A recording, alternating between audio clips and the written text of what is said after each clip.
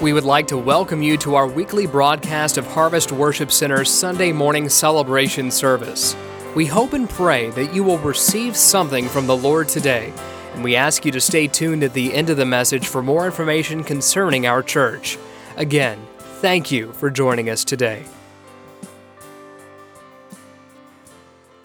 Go with me in the Bible today. We're going to be kind of all over the place today, but we're going to anchor in Galatians, the first chapter, verses 11 through 14 is where we're going to bring the primary thought. But we're going to continue our series today on This is Church, and this is part 3 of this, which is the church was meant to be relational. And I thought it was great the way Jim kicked us off. I thought it was great the way several things that have been said, but the church was meant to be a relational organism. It is not an organization. It is an organism. It is a living, breathing thing. Why? Because Jesus called and referred to this as his bride, his church. It is a living thing. Amen. Why? Because it is not made out of stone or wood or chairs. It is made out of people that have been redeemed by the blood of Jesus. And if you're saved this morning, you're a part of his church. You're a part of the church that he died for. And today, he wants us to realize that that church was meant to be relational. In other words,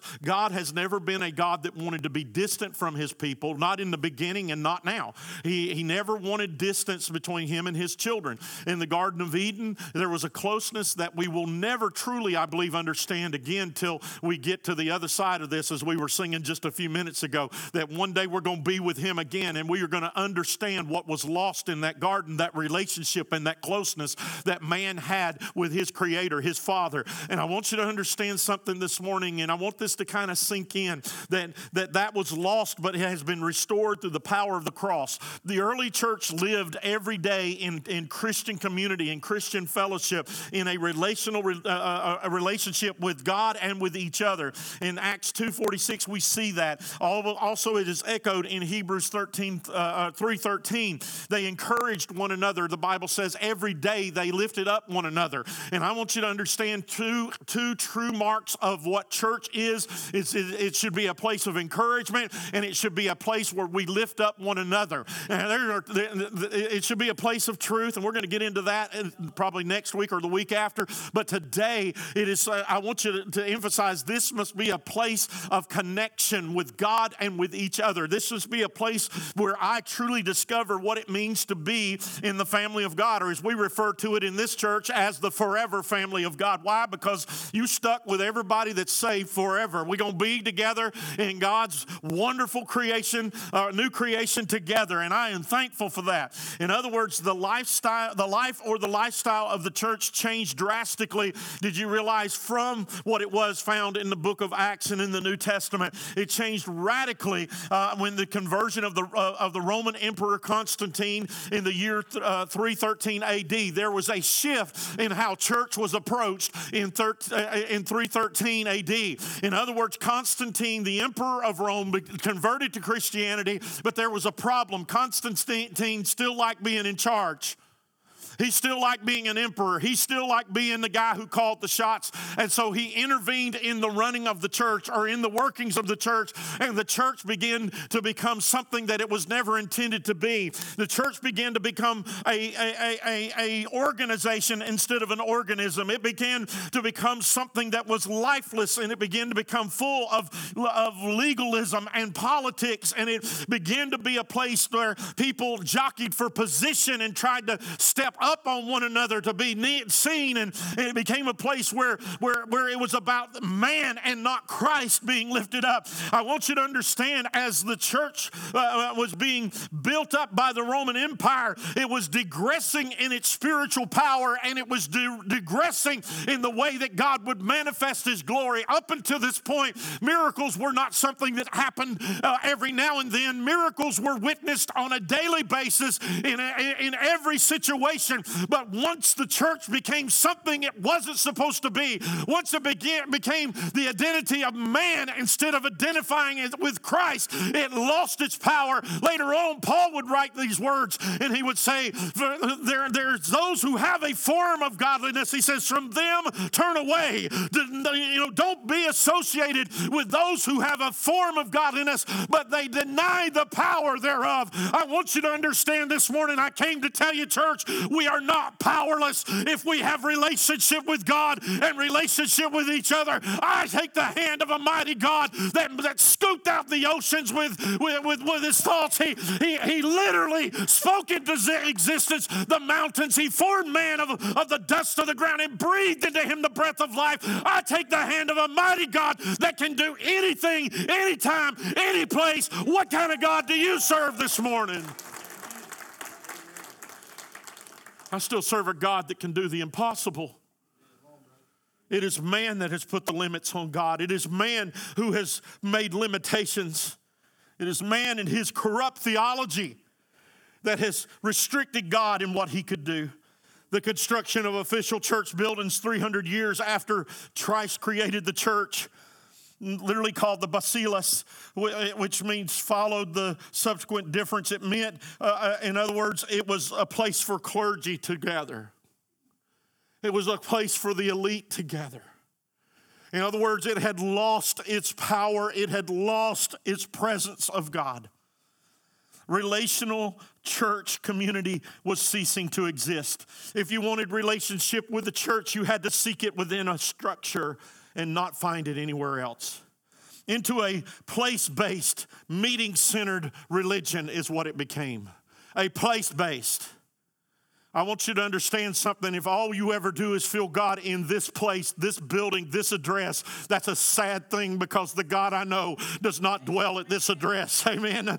He don't have an address here on earth. The whole earth is his address. The heavens are his address. He is the majesty of the universe. He could gather all of it in the palm of his hand and drop it in his eye, and it wouldn't even make him blink. He is the God above everything else, and I'm here to tell you this morning, he has no physical address. You can feel God's presence here, but I'm here to tell you can feel him in your living room. Amen. Well, then why do we gather in churches? Because it's good to be gathered together, the Bible says. The Bible says it's good. And as a matter of fact, in Hebrews, he goes on and says, don't forsake that. Don't forsake that. And I'm going to tell you something. I'm thankful for our online church. I'm thankful for those that if we didn't have online, but I'm going to tell you, don't let that become an excuse to not have community and fellowship in a forever family.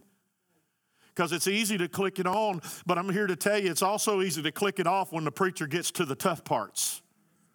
Here you got to either walk out or endure. Amen? Amen. Church became non-relational, and it became a place-based, meeting-centered religion. God showed up at the meetings. That's when God would show up. The biblical foundation of a healthy church is relationship-driven. The evidence of godly Christian character needs to be witnessed all over this world. I was poised to a question the other day from someone that had a pastor friend of mine who had been questioned by one of her people, said, well, if they don't see the manifestation of the Holy Ghost moving or the Holy Spirit moving, then how will they know they want it? They will know they want it by the fruit of it in our life. Amen. The fruit of it is what? Love, joy, peace, long-suffering, temperance. Those are relational gifts, by the way. When we read Galatians, and this is where we're going to anchor today, we find the foundational guidelines on relationships and the social context based on godly character. In other words, we find what God intended for his church to be. People are the greatest resource the church has, and if you don't believe that, then you need to rethink your thinking on church. You look at somebody and say, did you know you are the greatest resource the church has? People are the greatest resource we have. People it is that new creation in Christ, that relationship with Christ that forms a bond that can be used by the Holy Spirit to change a world. Paul explains early in the book of Galatians, or in his letter to the Galatian church, who Jesus is and how the readers have been raised into a new life in him. Our relationship with our Father is truly a relationship that has been restored through the power of the cross. Galatians, the first chapter, verses 11 through 14. Let's read a little bit of that. Being strengthened with all power. Didn't say some power. Somebody look to say all power. All power according to his glorious might, for all evidence and patience with joy, giving thanks to the Father who has qualified you to share in the inheritance of the saints of light. He has delivered us from the domain of darkness and transferred us to the kingdom of his beloved Son, in whom we have redemption and the forgiveness of sin. The very first thing that Paul addresses with the Galatian church is he wants to remind them that they have been redeemed. They have been born again. They have been changed by the power of Jesus. I want you to understand this morning, I am not who I once was because of Jesus. Not because of a self-help book. Not because I got under the teaching of a great, life coach. I'm going to tell you who I got under the teaching of. I got under the teaching and the guidance of the Holy Spirit and the scriptures which he gave to us to live by. And I'm telling you, it's a transforming thing when you realize that God is ready to have a relationship with you. You once were in darkness, he told the Galatians, but now you have been brought into the glorious, wonderful light of Jesus. I want you to understand how many of you were in darkness at one time, but now you're in the light of Jesus this morning. You can praise him this morning. You can lift your hands in victory this morning. Why? Not because of what you have done, but because of what he did. Oh my goodness. That's the first thing that he wants to establish with them. It is not their doing, it is Christ's doing. It is the relationship that was lost has been restored through the redemptive power of Jesus. There is no way you can wash your sins away. There's no way I can wash my sins away. I don't have enough goodness in me. Why? Because my goodness is evil. Your goodness is evil. It is. If you're good, it is because of Jesus. If you're kind, it is because of Jesus. If you're empathetic and sympathetic with the world that is hurting around us, it is because of Jesus. I'm here to tell you, let no man boast in anything but Christ this morning. When we begin to lift up Jesus, I believe the power of Jesus is going to flow through this church like it never has before. I don't want to have a form of Jesus. I want to have the real thing. How about you? Moving through us. Working through us. Now, some of you have heard of such a thing as New Coke, but some of us lived through those days.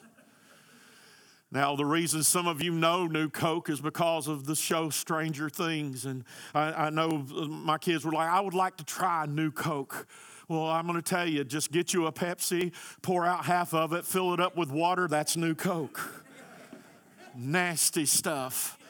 Oh, my goodness. But probably one of the most genius marketing schemes ever was, because they come back out with Classic. Okay, Coca-Cola Classic. Some of us have suffered a gospel that has changed the recipe. Oh, God, help me preach.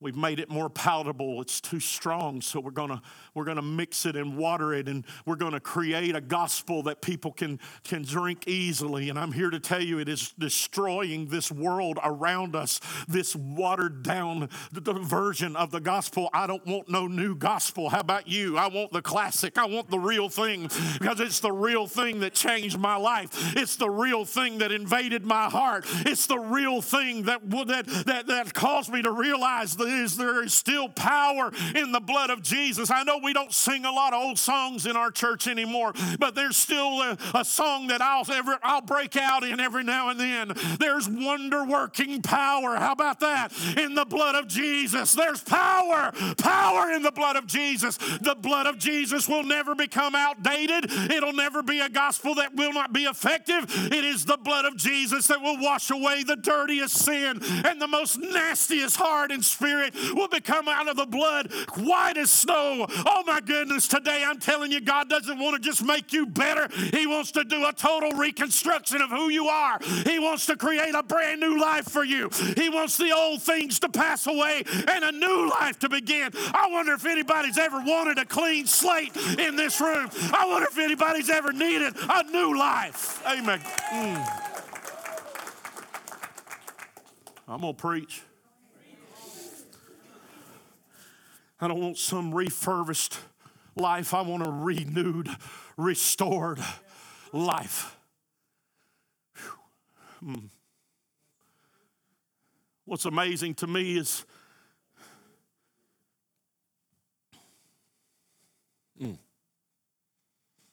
now, if you like New Coke, I'm sorry, the altar's open.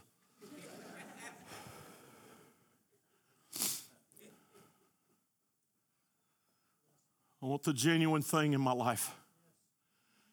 I don't want this new packaged Jesus that's being sold by the, oh, God help me. It's powerless. It's powerless. I'm going to tell you, the new packaged Jesus is powerless when you got cancer and you need it healed.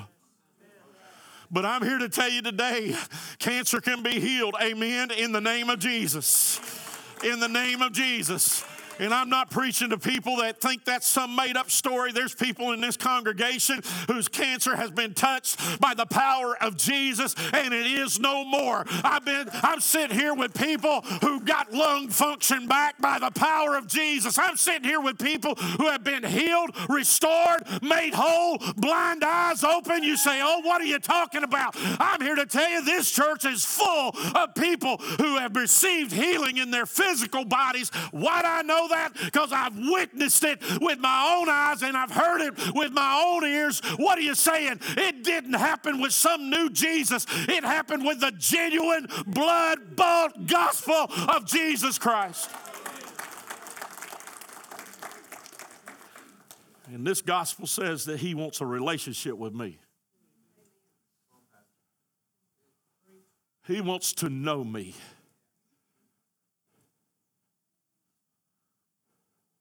Some of us need to know him.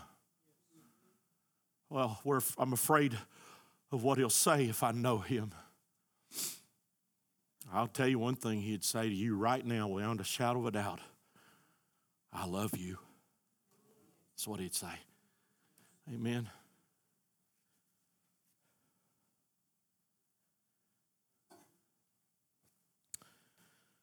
Paul then goes on to explain the implications of this beautiful truth of transformation, how the old way of life is given over to the new way of life, and the evidence is seen through Christ in Galatians, the 3rd chapter, verses 5 through 11. He covers relationships in our marriage, family, church, and friendships. Verse 5 says, put to death, therefore, what is earthly in you, sexual immorality, impurity, passion, evil desire, covetousness, which is idolatry. On account of these, the wrath of God is coming. In these you too once walked when you were living in them. But now you must put them all away. Anger, wrath, malice, slander, obscene talk from your mouth. Do not lie to one another. See that you have put off the old self with its practices and have put on the new self, which is being renewed in the knowledge after the image of the Creator. Here there is not Greek and Jew, circumcised and uncircumcised, barbarian or slave, free, but in Christ all and is in all. We must put to death the things of the flesh, verses 5 through 6 of Galatians 3. The reasoning behind this is because the wrath of God is not delayed, but it is coming. You don't hear a lot about the wrath of God coming. We hear a lot about the love of God, and I believe in the love of God, but I'm telling you, the wrath of God is coming to this world. The wrath of God is going to come to this world, and when the wrath of God comes, it is going to be worse than any movie has ever tried to depict. And it's coming to this earth. I don't want to hear that on a Sunday. Well, you're in the wrong church. But the Bible says it's coming upon who? The children of disobedience. If you're saved, you don't have to worry about the wrath of God. But I want to remind you, he is speaking to the church in these passages. We must put to death the things of the flesh. The reasoning behind this is because the wrath of God is coming against those who are disobedient. If we are the children of God, it makes sense to put aside those things that are not like God. Just makes sense. I can't keep doing the things that are offensive to God and expect to please God. Can't do it. I can't keep repeating over and over the things that are offensive to God. You say, well, there's grace. Yes, there's grace. But I'm telling you, there's also a slavery when I'm constantly having to come and get right, constantly having to worry about, can I make it to the altar and pray back through. I'm telling you, God is ready for some of us to stand up and become men and women of faith. Amen. That doesn't mean we're perfect. It just means that I'm putting aside some things of the flesh that have kept me back from being who God wants me to be. Anybody ever been held back by the flesh? I know I have. Anybody recently? I know I have. I'll just go ahead and tell on myself. The things of the flesh will hold us back from being the man or woman of God that he desires for us to be. And that doesn't matter if we're a teenager or if we're what do we call it? Young at heart.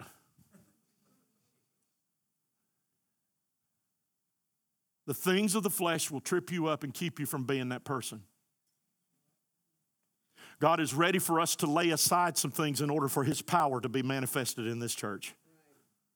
And there are some things that are holding us back that need to be laid aside. You say, are you talking to me? Well, if you're asking yourself that question, I probably am. But I want the power of God to flow through this church. How about you? I wonder if there's any fathers in this room that want the power of God to flow through their families. If that's you, I want you to just praise him a little bit right now. I want the power of God to flow through my family. I wonder if there's any moms in this room that want the power of God to flow through their family. If that's you, I want you to. I'm not talking about some make-believe. I'm talking about the real thing. Let me tell you, I love my mom and dad, but before we went to a doctor, we went to Jesus. That was option one. They didn't not take us to doctors. I don't want you to think we was crazy. I know there's some that say, don't go at all, and then they wonder why. God did give us a thing called common sense. I know it doesn't seem like the world has a lot of it. Somebody said, well, if you trusted God, you wouldn't have that headache. Well, I trust that God helped Tylenol come into existence so I wouldn't have that headache, so I take Tylenol occasionally. Common sense. Can God touch it? Yes. Has he touched it? Yes.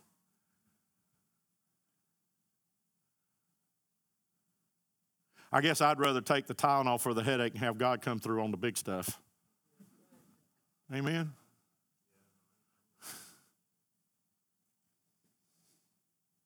But we live in a world that needs to understand God needs to be option one for the church. And I'm going to tell you, it didn't matter what happened, didn't matter what went on in my family. You haven't lived till you've had a hot, oily hand put on your head in the middle of the night and a demon rebuked out of your room. You say, what? You don't believe demons are real? Then you don't need to believe in angels. You don't believe that the Lord is real? I'm telling you right now, there's a real fight going on. It's going on in this room right now for some of our attention. It's going on right now for some of our hearts because God is trying to set some of us free to know what the real power of God is. I went to bed with many of oil-stained pillows where my family anointed me while I was sick, and then woke up in the middle of the night when the fever broke, hearing my mom and dad praising God for his answer to prayer.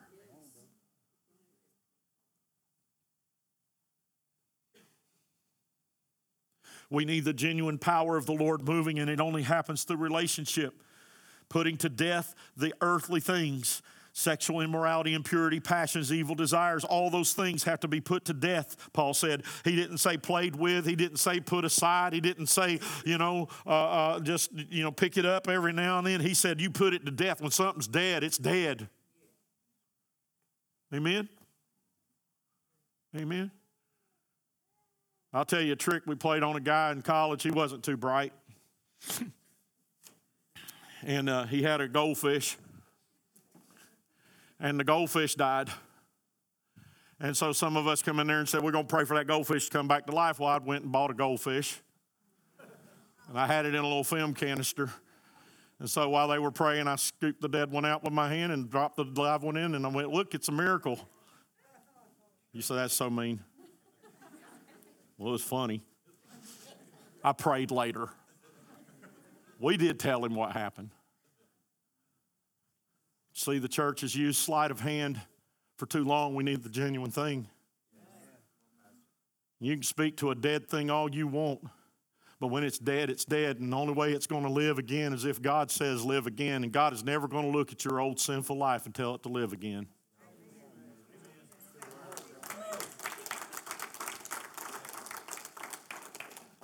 He's going to say, let it be dead. Let it lay there and walk away.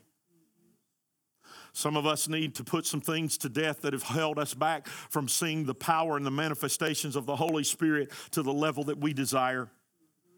In other words, Paul was attacking the hypocritical spirit in verses 8 and 9, remembering you were once walking in the same stuff. Now, I want to make us really clear on this. True relationship realizes that not everybody is where they need to be with their walk with God. And how dare us have a hypocritical spirit when we look at those around us that are struggling with things. I'm not talking about that. I struggle with things too, and I try to be very transparent and open with that because we need to remember, Paul said, where we have come from, and we need to remember who rescued us and what he rescued us from. We need to keep that in our minds. But we also need to realize that there comes a time when we lay those things aside and we embrace the new life that God has for us. We embrace the new hope that God has for us, that the old man has been crucified and the new man is alive. What are you saying? I'm going to break it down for you because these are the words of Jesus. No man takes new wine and puts it into old wineskins, but he puts new wine into new wineskins. Lest the old wineskin, he says, if you put it in there, it's going to rust and it's going to be broken and you're going to lose the wine and you're going to lose the wineskin. He goes on, he says, no man takes a new piece of cloth and slows it into a rip on an old garment. He says, lest it shrinks and makes the tear worse. He's saying, you can't, what was he saying? He was saying, you can't put what I'm bringing into an old way of thinking. I want you to understand this morning, God is wanting to pour out a new blessing in you. He's wanting to do a reconstruction of who we are. Church, he's ready for revival to flow out of these walls. But it is going to take us saying, God, renew this body. Make me ready for what you have. And let this old thing called the sinful man pass away. We all came to the cross on equal ground. He says, there's not Jew nor Greek. And he goes on, slave or free. What is he saying? He says everybody that comes to the cross is in need of a Savior, no matter who they are, whether our sins were great and many or whether our sins were few and small. We were headed to hell without Jesus. We need to remember, oh my goodness, remember that when we look at those that we're trying to win to Jesus. I want you to understand, some of us, when we came to Jesus, our sins were great and many. And we had a lot of weight on us. And we felt like, oh my goodness, how can God forgive somebody like me? But I'm here to tell you, it didn't take all the blood that Jesus bled in order to wash your sin away. One drop of that precious blood of Jesus was enough, no matter what you've done or where you have been, to cleanse you completely and set you free of what once held you. But also, I'm telling you, your sins may have been small and few. I talk about that because there's some that come as children to the Lord, and they ain't had time to do a lot of sinning. I got saved when I was 8. I didn't have a lot of sin under my belt when I was 8. How about you? Don't know a lot of 8-year-olds that have a lot of sin under their belt. They hadn't done a whole lot of awful things, maybe a lie here and there. Okay, maybe cheated on a spelling test or 2 or 3. If you know how I spell, all of them. What are you saying? Your sins may have been small and few, but you still were headed to the same place as those who were great and many. It's the great leveling place, the cross of Jesus. And that's what Paul is pointing out. He says the cross is not a place for those who have got it all together, then come. He said it is a place for those who don't have anything right. It's a place for those who are a wreck and a mess. It's a place for anybody from any place, from anywhere. We all come in need of the same thing, and that's redemption. I'm here to tell you today we need to declare to a lost and dying world we all come to the same cross in need of the same thing. And when you come to the same cross, in need of the same thing, you don't care what color the skin is next to you. You don't care what side of the tracks that person was born on. You don't care if they were from a religious home or a non-religious home. You don't care what they've been or what they've done. All you know is your eyes are on yourself and in your need of a Savior to wash your sins away. And so today, no matter where we've been or what we've done, God has come, or we've all come to that same place on level ground in need of that same gift that God gives. And Paul says if you establish that, out of that, great relationship forms. If you don't establish that, hypocrisy forms. Who he is, not who I am. What he did, not what I've done. That's what matters. In other words, he wants to empower each of us. He shows us how, in contrast to the world and its guidelines, that our relationships are not based on who we are or where we've come from in church or in our marriages, family, or work. It should be based upon the fact of who Christ is. Galatians 3 verses 12 through chapter 4 verse 6 says this: "Put on then, as God's chosen and holy and beloved, compassionate hearts and kindness, humility, meekness, and patience." See, you thought the world came up with the be kind.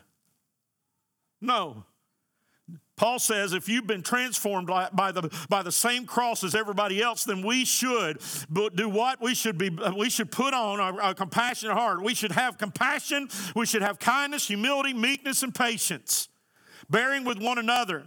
And if one has a complaint against another, forgive each other. As the Lord has forgiven you, so you also must forgive. And above all these things, put on love, which binds everything together in perfect harmony. We need to realize something. If we would apply this in our families, in our church, in our community, and in all of our relationships with people, what an amazing revival would break out. If we would realize God wants you to have a compassionate heart. God wants you to show kindness and humility. God wants you to be meek in all situations and have patience. Why? Bearing with one another. If you got a complaint against somebody, forgive them. I can't forgive that. Well, you will be bound by it if you don't. You will be, not them. You ever had somebody that you felt like they needed to, there was unforgiveness there, but they didn't know they had offended you? And so it's like, I can't believe them. And you carry it and they don't? You ever seen somebody like that? It happens every day in marriages all over America.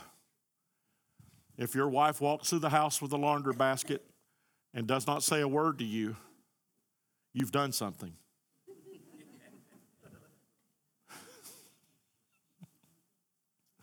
You have transgressed in some way.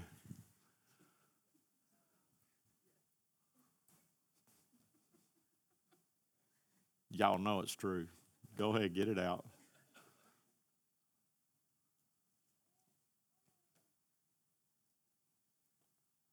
Wives, if you come in and the house is clean, you did something or they did something. They're trying to make it right. What are you saying? I'm simply saying to you this morning, everybody in this room, if we would show compassion and love and kindness the way that God told us to, it is the breeding ground for a revival. It's called relationship. And the most miserable thing is not to forgive somebody. Why? Because we are so scared that if I forgive somebody, I am going to let them off the hook. I've got a verse for you coming. Just hold on. About how they don't get off the hook. I told them Wednesday. You ever heard somebody say, boy, if I could just look into heaven for 5 seconds, man, wouldn't that be awesome if I could just see what's waiting for me there? And I told them Wednesday, in our class, I said, you know what would really change this world is if God would allow us to see into hell for just 1 second. It wouldn't take 10 seconds. It wouldn't take 5 seconds. I think one glimpse into what hell and the torment and what awaits people for eternity, it would transform us into saying, you know what? I forgive you. I don't care what you've done because I don't want anybody to go there. You would never tell anybody to go to that place if you could see what was there.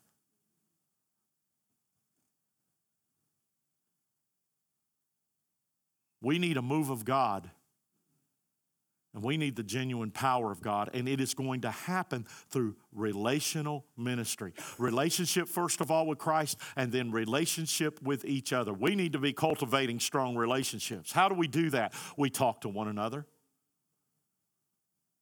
Because it is possible to come to church and not know a person in the church. It is possible to come to the church and never associate outside of church.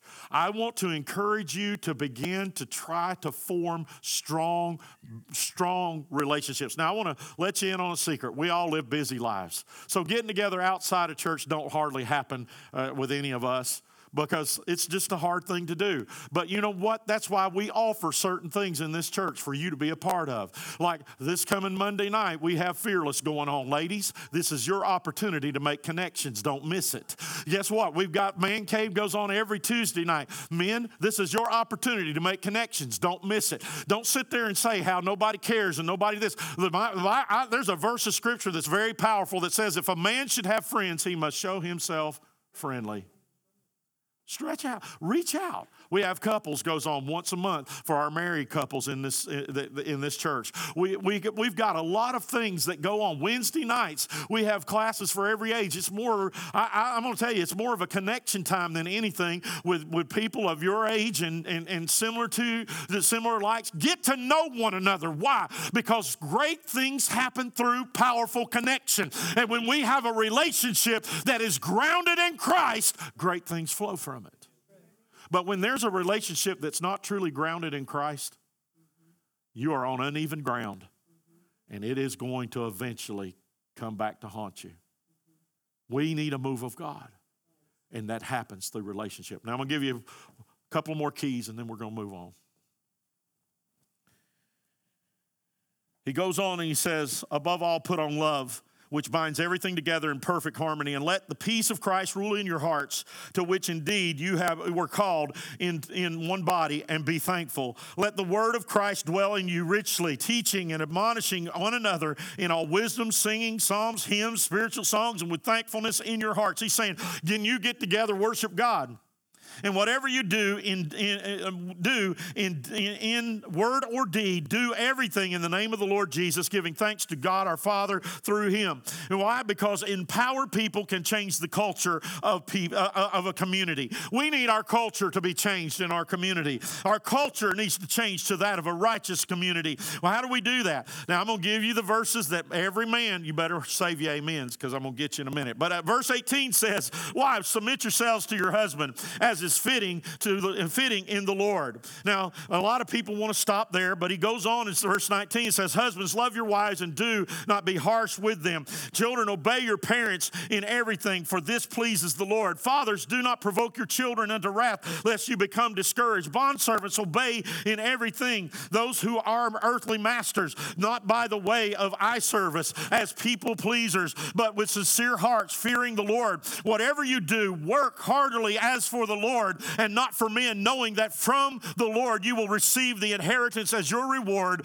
You are serving the Lord Christ, for the wrongdoer will be paid back for the wrong he has done with everything, with no partiality. What is he saying? He's saying, listen, you keep treating people the right way, and God will take care of the people that don't treat you right. He'll take care of that end of things one day if you'll just be faithful to the Lord in whatever relationship you're in, whether it's a working relationship, whether it is a marriage relationship, whether it is a friendship, whatever it is, you be faithful to the Lord in it. You do all you can to work that thing out and to be kind and love and treat each other right. And he says, and God will take care of the rest. This is the breeding ground for great revival because it goes against culture. Our culture teaches us to be first and do whatever we need to be first. God's culture says the first shall be last and the last shall be first. The church culture has an impact on the community when it establishes and maintains true God-based relationships with people. In other words, this kind of relationship takes initiative to meet new people. If you want to see the kingdom of God grow, you got to expand your circle of people.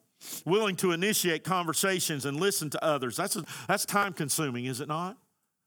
But we got to be willing to do that. Show empathy and compassion to the world around us. Display patience and sincerity as those God is working with to grow into maturity. In other words, not everybody is mature in Christ. Not everybody has arrived where they need to be with the Lord, and we need to give God time to work on them. All right? More importantly, look at somebody beside you and say, hey, you got to give God time to work on me. Amen. I started to do it this way because it's a lot of fun. Look at somebody beside you. We will do it this way. Look at them and say, I know you're perfect, but God's still working on me. Amen. Will you stand?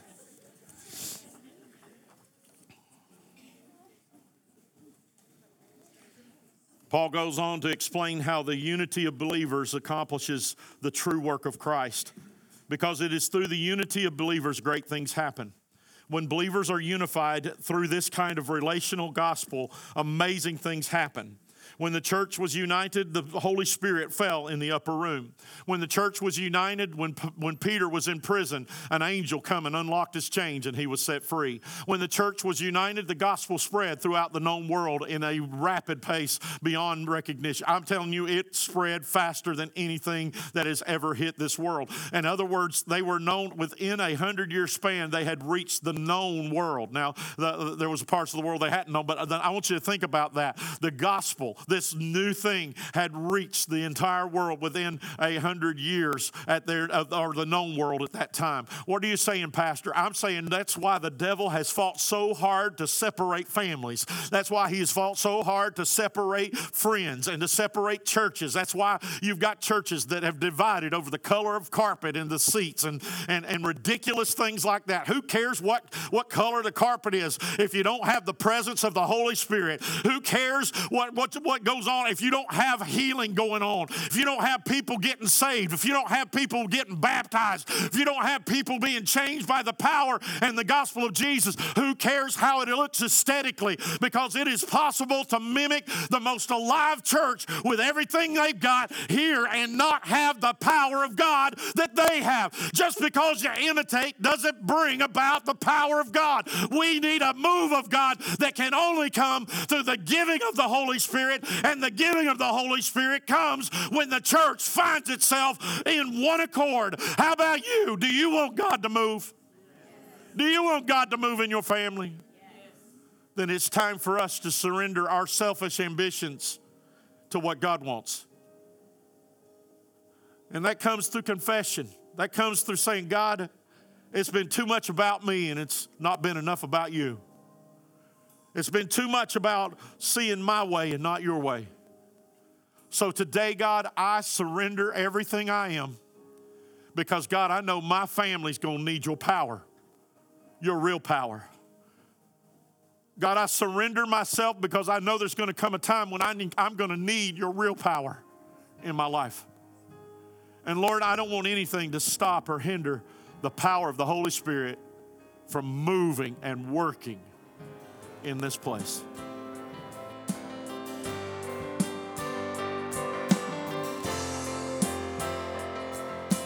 We would like to thank you for joining us for our weekly podcast. We pray that you receive something from the Lord today. Please share your prayer requests and testimonies with us by emailing us at trionhwc@gmail.com. If you would like more information concerning Harvest Worship Center, you can visit our website at trionhwc.com. We would love for you to visit us in person sometime. Our services are held at 9 a.m. and 11 a.m. every Sunday. Children's worship is during our 11 a.m. service.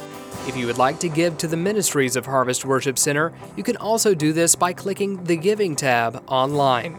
Once again, we would like to thank you for joining us today, and we pray you have a blessed week.